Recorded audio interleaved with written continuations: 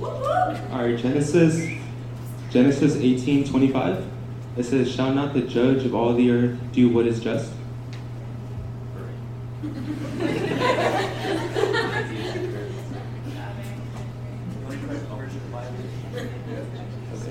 Okay. 2 Corinthians 5:10. It says, "For we must all appear before the judgment seat of Christ, so that each one may receive what is due for what he has done in the body, whether good or evil."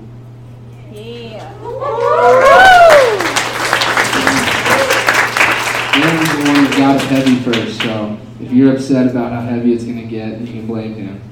I'm going to pray, and then we'll get started. Holy Spirit, we need to hear from you. Lord, hearts that are hard, may they be softened. Minds that are closed to you, may they be opened. Ears that have not heard from you, may they hear from you tonight. Jesus, anoint your truth again. Holy Spirit, you spoke through so many things. Speak through me. We're here to hear from you and no one else. In Jesus' name, amen. So, we live in a pretty entitled world. We live in a society where if someone believes in God, they usually feel pretty entitled to His grace. And even if someone doesn't believe in God, you always hear this when they talk. They say, but if there is a God, He'll forgive me. He'll forgive me. He won't send me to hell. I'm also entitled to His grace. And we as Christians, at times, feel entitled to give God's grace away whenever and however we want. And I know I'm not talking about when we give grace to someone for hurting us or doing something to us. I'm talking about us saying that God has given you grace and you have accepted it when really that might or might not be true. We feel entitled to do that quite often. And yeah, it sounds harsh, but we'll talk about it a little bit. We think that if God is real, He's not going to send people to hell. He won't punish anybody. Because that just sounds kind of mean. We think if God is real, that His grace is a free ticket for us to just live however we want. That's usually the mindset when it comes to grace. My sophomore year of college, I ended up dating this girl. Definitely shouldn't have dated. There's a lot of relationships like that, and it was just horrible. And it never should have happened. It ended up ending like it was going to.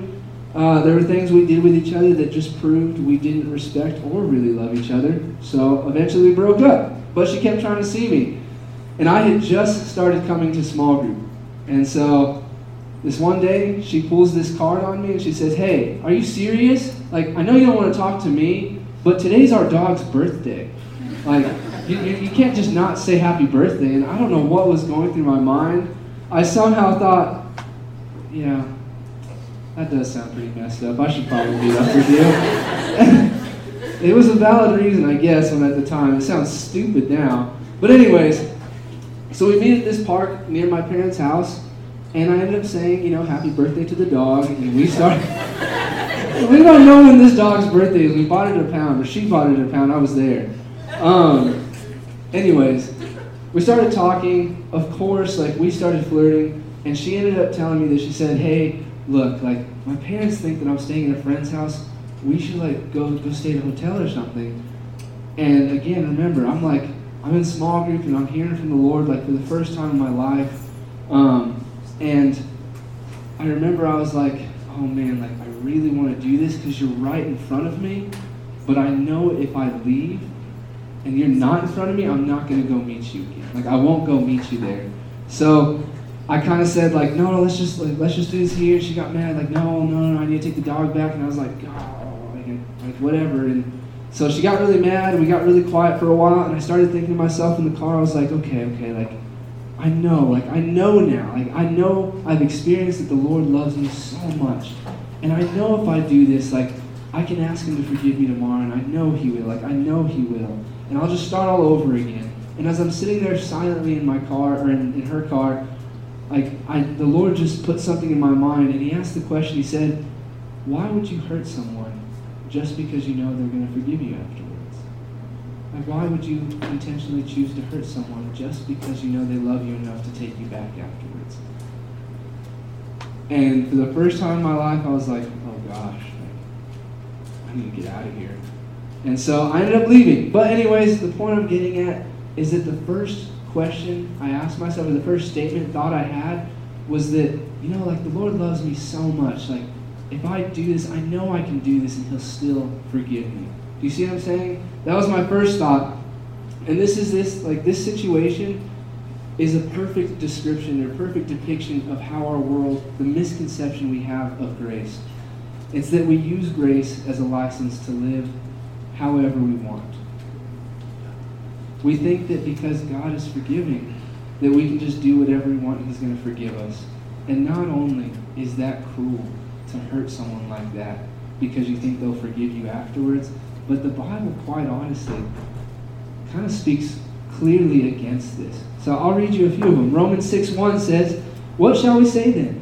Are we to continue in sin so that grace may abound? By no means." Jude 1:4 says that ungodly people pervert the grace of our God into sensuality. He's just saying that ungodly people will use the grace of God as an excuse to live sensually. And Hebrews 10:26 says, "For if we go on sinning," this one's huge, "if we go on sinning willfully, purposefully, after receiving the knowledge of the truth, there no longer remains a sacrifice for us." Man, grace is meant to set us free from our selfishness and our stupidity. But grace is not for any of us in here that willfully, purposely choose ourselves over God and know we're doing it. So, this means that none of us in here can assign grace to ourselves or others unless there is evidence for it. None of us can say, we can, like I said, give our grace to someone, but we cannot assign and say, you've accepted God's grace when really there's no evidence for it. So, how do we know if someone has grace? How do we know if we have grace? How do we know if we're fake?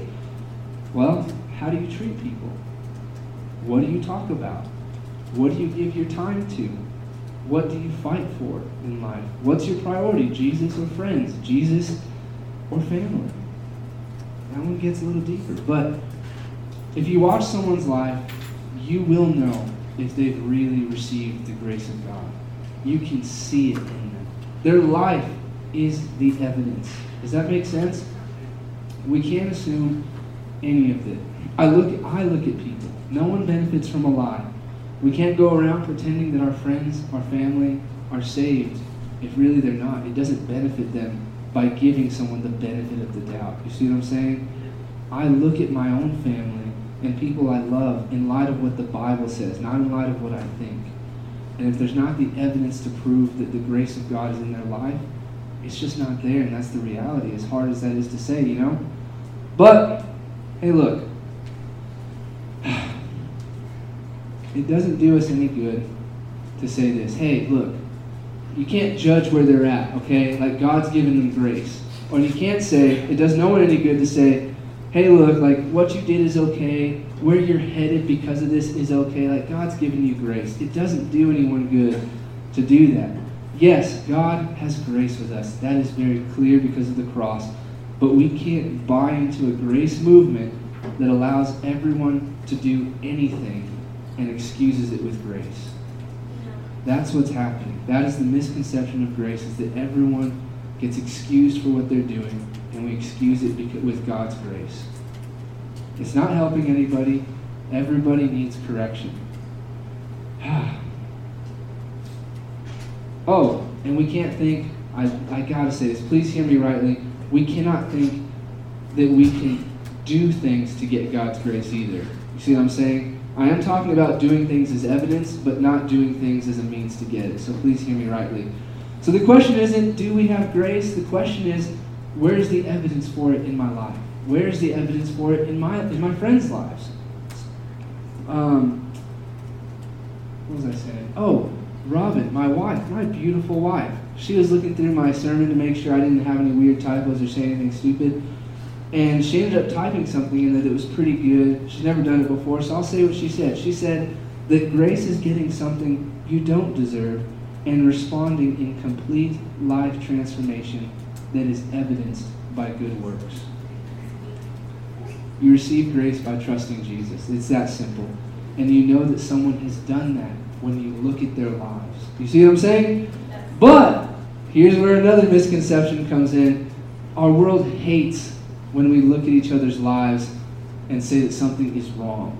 You know what I'm saying? Our world doesn't like to be corrected, so we've come up with the phrase that everyone loves to say. I'm sorry if everyone, I don't mean to generalize, but you hear it a lot. Hey, you can't judge me. Like, you can't judge me. That's the statement everyone says. You can't judge me. So, anyways, no one wants to be told they're wrong. Being wrong has become so offensive in our world that everything's just right now. We want to say that everything's right. So the phrase came out, you can't judge me. People say, you don't know me.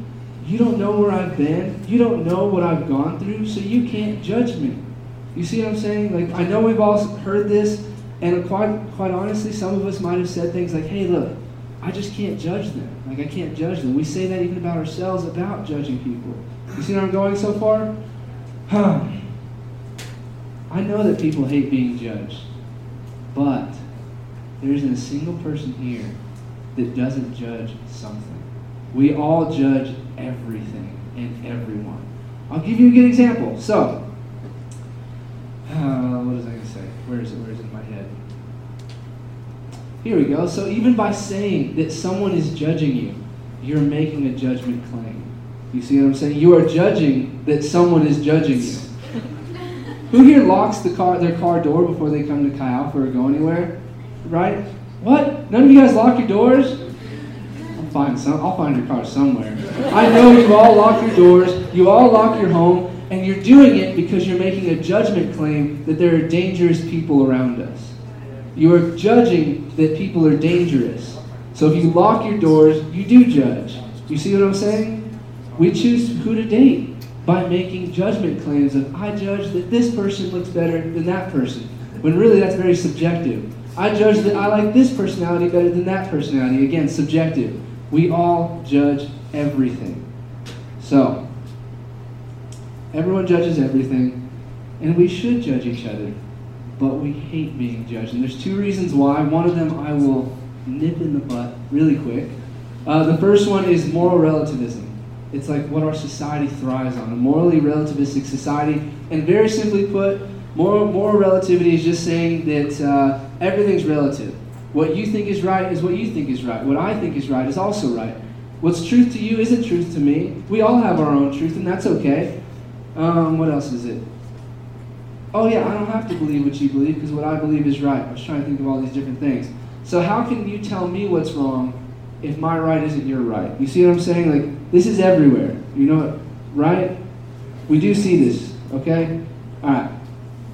So, this mindset is predicated again. 30 seconds. 30 seconds, and it'll be nipped. Nipped. So, this entire mindset and philosophy is predicated on one statement, that all truth is relative. This whole philosophy lives and dies on the statement that all truth is relative. But by saying all truth is relative, you're making an absolute claim that there are no absolute truths. So this whole statement is a self-defeating statement, or if you want to say, well, even that statement's relative, then you're saying that sometimes there are absolute truths. You see what I'm saying? This is a self-defeating statement, self-defeating mindset. We won't go any farther. That's all it took, 30 seconds. Yeah. Man. Oh, man. So cool. Yeah, I get excited about that kind of stuff. Oh, yeah, second one. Second one. We don't like being judged because, like I said, we should judge. We all do judge, but we judge wrongly. We judge wrongly. The Bible says there are two different types of ways to judge. And I'll give you a really good example. 2 years ago, I had a guy in small group named Zeke Upchurch. He was the sweetest guy I think I've ever met. He'd come swim with me every Friday morning. Sorry, I thought that was my phone. He'd come swim with me every Friday morning. And Aaron remembers he came to swim, didn't work well with his stomach that morning. I think another guy came to swim, he threw up. Jeremy came to swim, he threw up. But it was okay. So after his first semester of college, he became a Marine. And so he's no longer here in Las Cruces. He's not dead. I love Zeke. Zeke, I love you. I told him that I was talking about him tonight. But yeah, he's in North Carolina now. And for being a great guy, everyone has just that one thing. It's the same movement. Everyone has that one thing that it's just a little off. It's like that one thing. It's like, dude, really? For example, Jeremy watches my house whenever we're gone. And it's always fun to see what people watched on Netflix while you were gone. And the whole Netflix history is full of chick flicks. Anytime I've been gone. So one of two things is happening. Either him and He-Man are having a date night, or Jeremy just really loves chick flicks a lot. So I'll err on the side of you love chick flicks. But so for Zeke, and we'll all understand this, his is just, it's just not, it's hard to like swallow. He's not a Cowboys fan, like all of us here. He's not. I know, see, we all got sick when we said that. Right, Isaiah? Oh, man. I know we all agree. He's a Carolina Panthers fan. And I have told him over and over that the Cowboys are better, which, again, is me making a judgment claim. See what I'm saying? I'm judging that he is liking the wrong team and should like my team. I told him this before, but I don't leave him there. I don't just say, hey, your team, you like the wrong team. So it sucks for you. I say, dude, you like the wrong team. You got to be a Cowboys fan. You see what I'm saying? So what I'm trying to get at, and this is where the difference comes in, is that I point out what's wrong, but I do it so that I can help him see what's right. Now, I know this is an absolute joke when it comes to football, because football, there's no absolute great team except the Cowboys. But in all seriousness, like, I'm talking about truth when I say this. So this mindset is the difference between judging someone in the right way and judging someone in the wrong way. When we judge wrongly, we see the wrong in someone and we leave it there. We tell them what's wrong and we do nothing about it and we say nothing else. When we judge rightly, we see what's wrong and that it's in the way of something right and we try to help remove it. Do you see what I'm saying? I'll give you a few examples. Right judging says what you're doing is wrong and it's keeping you from something better. It's keeping you from something good, and I want to help you remove that thing from your life. Do you see what I'm saying? Wrong judging says, ooh, nah, that sucks for you. Like, that's wrong. See ya. You just leave them there. You leave them to wallow in their wrongness. So, but wait. Jesus said in Matthew 7:1 not to judge each other. He did. I'm so glad you brought that up. So we'll go with that really quick. The Greek word for judge in that, that passage is krino, which means to condemn, to damn someone, or to decree something. What Jesus is saying is don't look at someone and make a final verdict. You don't have that power. You can't condemn anything. Only God can condemn and save and make a final verdict on anybody. What Jesus is actually saying is that you should judge and point out the wrong or right in something. He literally says in Matthew 18:15, if a brother sins against you, go and point out their fault in hopes that they will listen to you. To point out a fault in someone, you have to make a judgment claim that they're doing something wrong. You see what I'm saying? So yes, Jesus says in Matthew 7:1, don't judge. He's just saying don't make a final verdict. He says in Matthew 18, right? Matthew 18, point out the fault that's there in hopes that they'll fix it. You see where this right and wrong judgment is? Yeah. Cool. Without correction, in short, wrong judging ends in condemnation. When we judge wrongly, it ends in condemnation. When we judge rightly, it ends in correction. The end goal of right judging is correcting someone, correcting a wrong. So, without corrections, our families, our friendships, our life, our marriages, they're going to just run straight into the ditch. And I was going to say this, but I kind of have to. I want to. I need to. Our world doesn't like punishment. But if wrong has no consequences, then laws and rules are just advice. There has to be punishment for wrong. You see what I'm saying? No one likes punishment, but laws and rules without punishments it's just advice. It's not a law or a rule. So that big misconception about judging each other is out of the way. But what happens if we judge someone inaccurately? This is where we're going to get into our last point. What happens if we judge that someone is saved and we tell them that they are and we affirm that they are, but they're really not? This is where these two connect. Our first 2 points connect right here. This is where the right understanding of God's grace and the right way to judge each other and ourselves comes together. If we don't judge each other accurately, that person will still, no matter what our judgment was, will have to stand before God and hear the right judgment. So when we judge inaccurately, if someone really has received God's grace, we're not doing them any favors. The Bible says that all are going to appear before the throne of God. All are going to appear before Jesus on Judgment Day. All are going to appear before the courtroom of Jesus. It doesn't matter what our interpretation of God is, and it doesn't matter our view on religion. Every person will have their trial. But why? Why does everyone have to go to trial? Most people think that God is loving and He couldn't possibly send someone to suffer for all of eternity.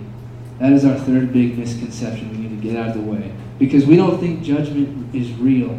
Because we don't think God would really do that to us. You see what I'm saying? That's what we have to get at now. So why does the Bible and why did Jesus talk so much about judgment that each one of us has to face? For those of you who don't know, the last 2 years, we weren't in this room. We were actually in Dominici. And one time I was supposed to be speaking. I was a little behind on writing the sermon, so worship started and I went to another room. It was dark, it was nice, I was ready to focus, but I was exhausted. Kind of like tonight a little bit. And so I go to this room and I think, oh man, I need a story. Like, what's gonna like help this point? And so I thought, I need to think. So I set my head down on the desk and I thought, okay, oh Jesus. And then I just fell asleep. I fell asleep mid-prayer, and I woke up, I think in the third worship song that night. It freaked me out. I won't tell anyone what night that was, because I remembered it was horrible. I felt horrible about how the story went. I don't think I had a story either way. But every week after that, I kept going back to this room to focus and write. And each time I kept allowing myself to put my head down, and I kept getting the result of me falling asleep while I'm trying to do work. Do you see what I'm saying? I kept allowing something, and I kept getting the same thing as a result.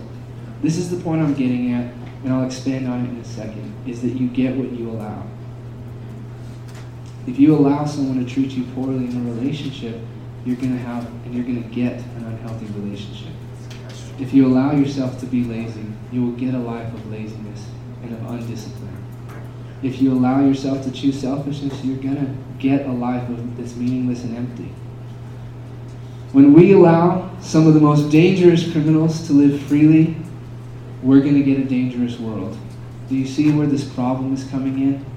If God allows selfishness into heaven, He will just get another selfish place like earth, and it would cease to be heavenly. If we choose selfishly here, God will not allow us to hurt Him or anyone else anymore by choosing selfishly for eternity. Do you see what I'm saying? Yeah. We lock up dangerous criminals so that we don't have a dangerous world. Obviously, it doesn't help too much at the moment. But Jesus will not allow selfishness in heaven because it would cease to be heavenly and would just turn into another world like this. Where there is selfishness, there has to be a trial. Where there is evil, there has to be judgment. That's why God has a judgment day. That's why every Christian and non-Christian will stand in front of Jesus. He will see it fairly, and His decision will be just and fair. The difference between our court system and the court of Jesus is that we won't get to state our case. Now, this sounds bad. No one's going to get to say anything in their own defense on that day. So as much as some of us might have a plan, like, I'm going to say this, I'm going to say that, I'm going to tell them all these things I did, I'm going to show them this, I'm going to do that, the difference is we don't get to say anything. 2 Corinthians 5:10 affirms this, and I'll say it right now.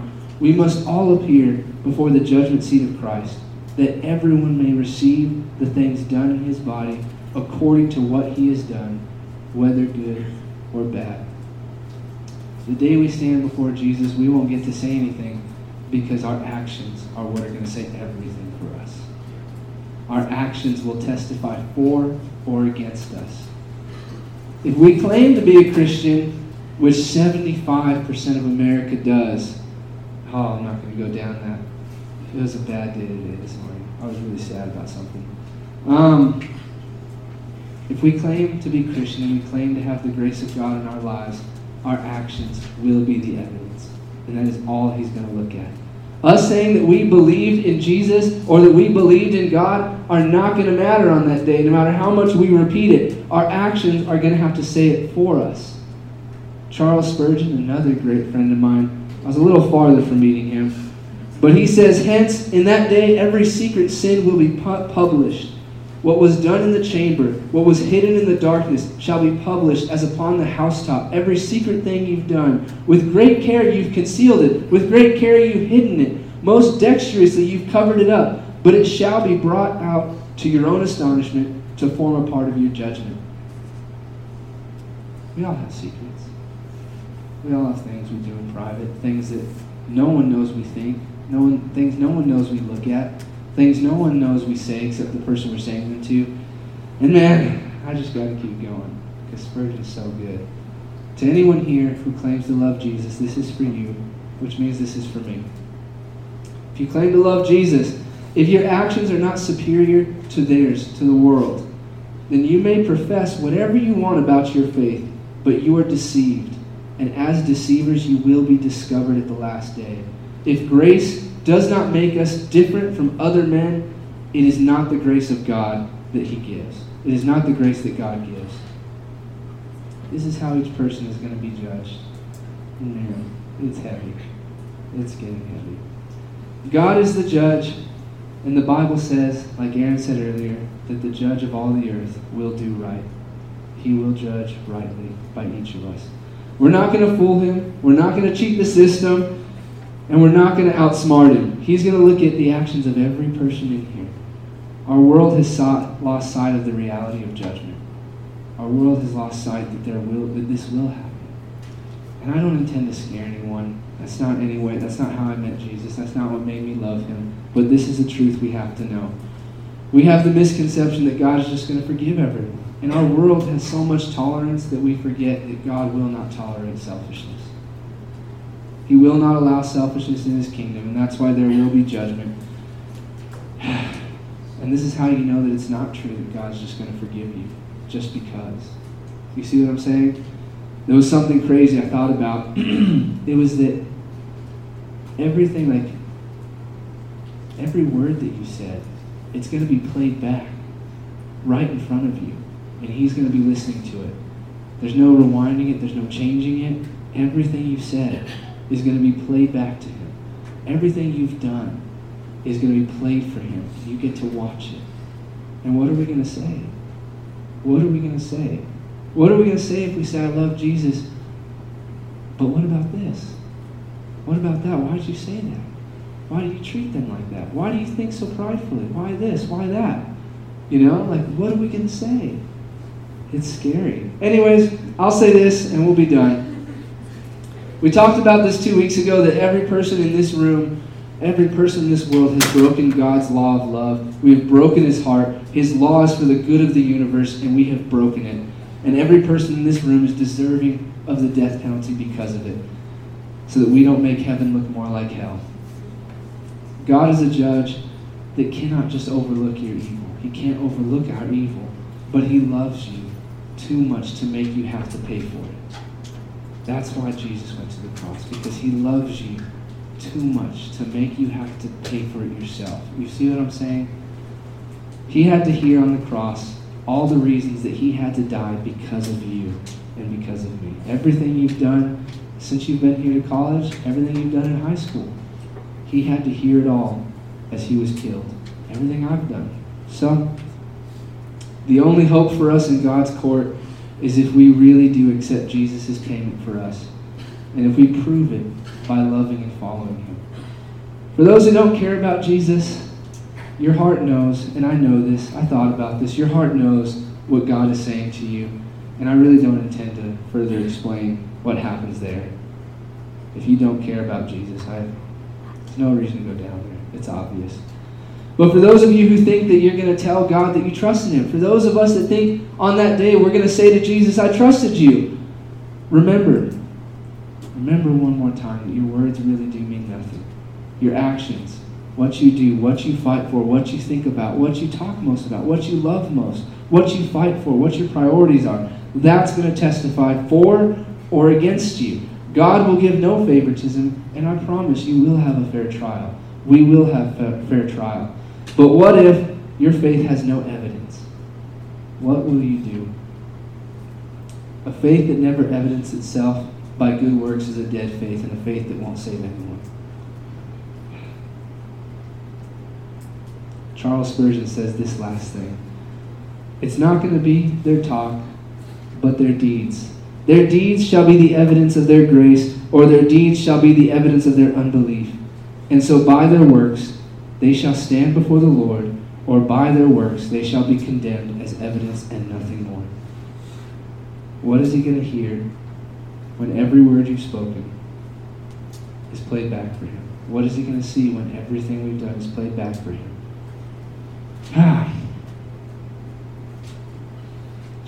What's he going to see that none of our friends know? What is he going to see and hear that none of our friends have heard? Tonight, I'm not trying, like I said earlier, to scare people into choosing Jesus, because that's not how it works. If the love of Jesus on the cross isn't enough to change your heart, then no promise of a glorious heaven and no threat of a scary hell, which is true, is going to change your heart. If the love of Jesus isn't enough, nothing else will be. This isn't about heaven, and this isn't about hell. This is about Jesus. This is about getting to be with Jesus. This is about being given an opportunity that none of us here deserve. You don't deserve a friend like him. Lord, you have to speak to people. What you've done in us in the past, would you do right now? You are worthy of love. You are worthy of our life. You are worthy of our sacrifice. You are worthy of us. I pray, God, that hard hearts have been softened by your love. I pray that eyes have been opened to the reality of loving you. Thank you, God. Thank you for your grace. Thank you for the cross. We love you so, so much. Please speak to us, Jesus. Please, please speak to us. In Jesus' name, amen.